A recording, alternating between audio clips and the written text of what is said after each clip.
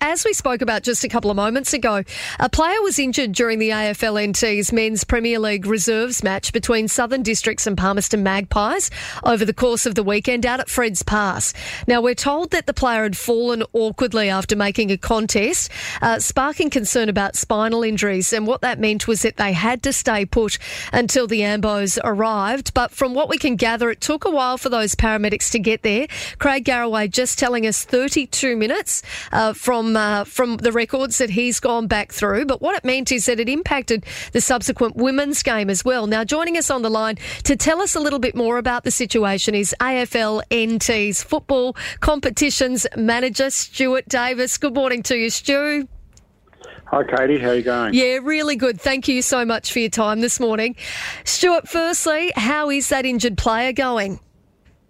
Yeah, the latest update we've got is that he spent a night in hospital Saturday night before being released, but he's going back for CT scans today, so that's as much as we know. Oh, hopefully he's okay. What sort of unfolded on the field from what you can gather?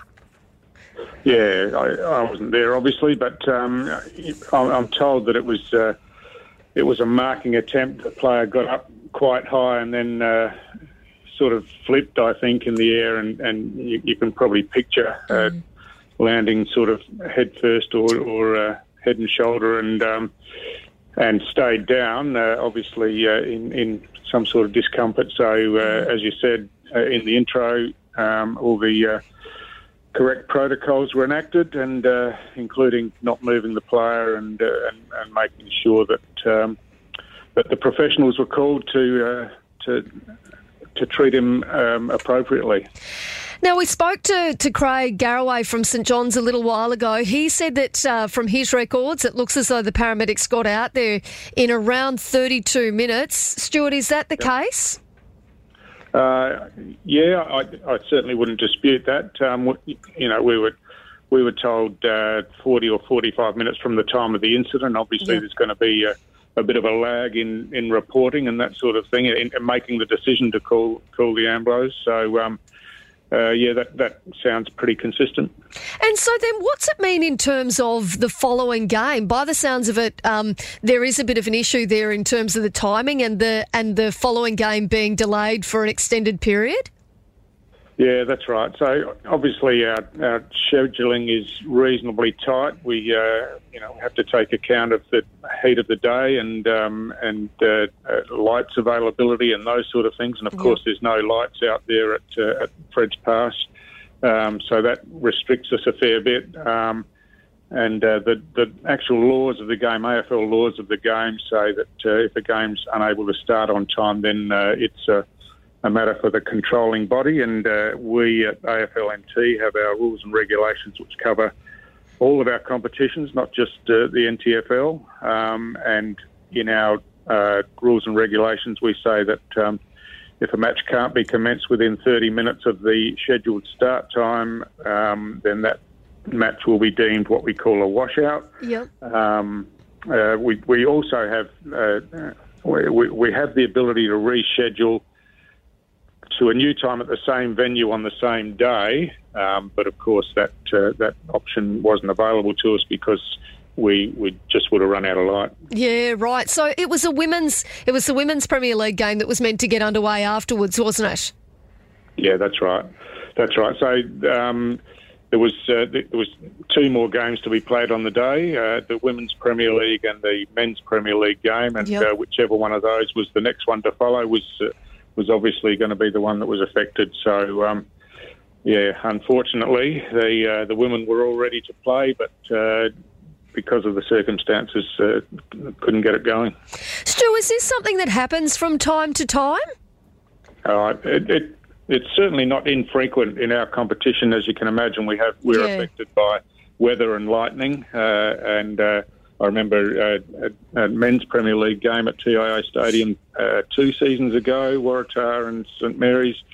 They were all set to go, and there's a huge storm and lightning, and that game was delayed by over half an hour, and similarly was washed out. But there was another game scheduled for after that, and they got to play. So yeah, it's not a rare event up here, that's for sure. Yeah, and I suppose usually it is something that we see more so with the weather. As you said, those big lightning storms and stuff, they're not unusual at all. I mean, I've been at the footy myself, but with the kids, when they've been cancelled because of the lightning and you know, it's a sensible and safe thing to do. But I suppose in terms of, you know, the delay due to injury, is there anything that the AFL will sort of look at now to review in terms of, you know, if there's anything that can be done differently to avoid it from happening? Oh, look, I don't think so. I mean, we've got, as I said, our scheduling is pretty tight. We've got a lot of teams over a lot of grades. You know, we've got our participation rates are fantastic, and so that means we obviously try to avoid the heat of the day as much as we can. But you know, we'd love to have lighting on all of our grounds and